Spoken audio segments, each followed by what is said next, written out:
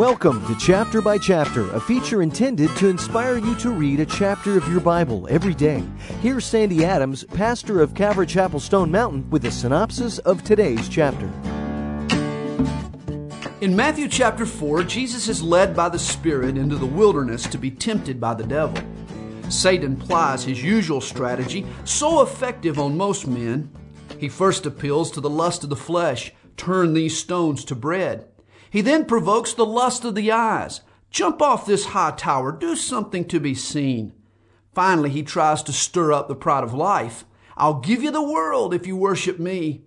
Jesus counters with the Word of God, a powerful combatant to temptation. He wins round one in a continuing fight.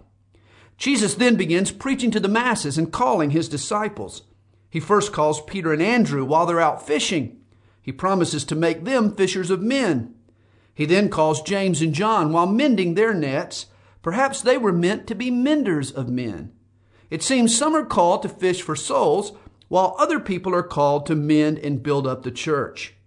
Jesus' ministry in Galilee proved beyond a shadow of a doubt that he had the power to heal. Do you need that reminder today?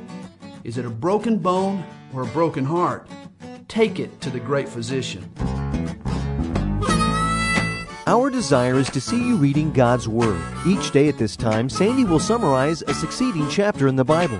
If you would like a tape containing Pastor Sandy's complete study of today's chapter, call us at Calvary Chapel Stone Mountain. The number is 8777-BY-CHAP. That's 8777-BYCHAP, or on the web at calvarychapelstonemountain.com.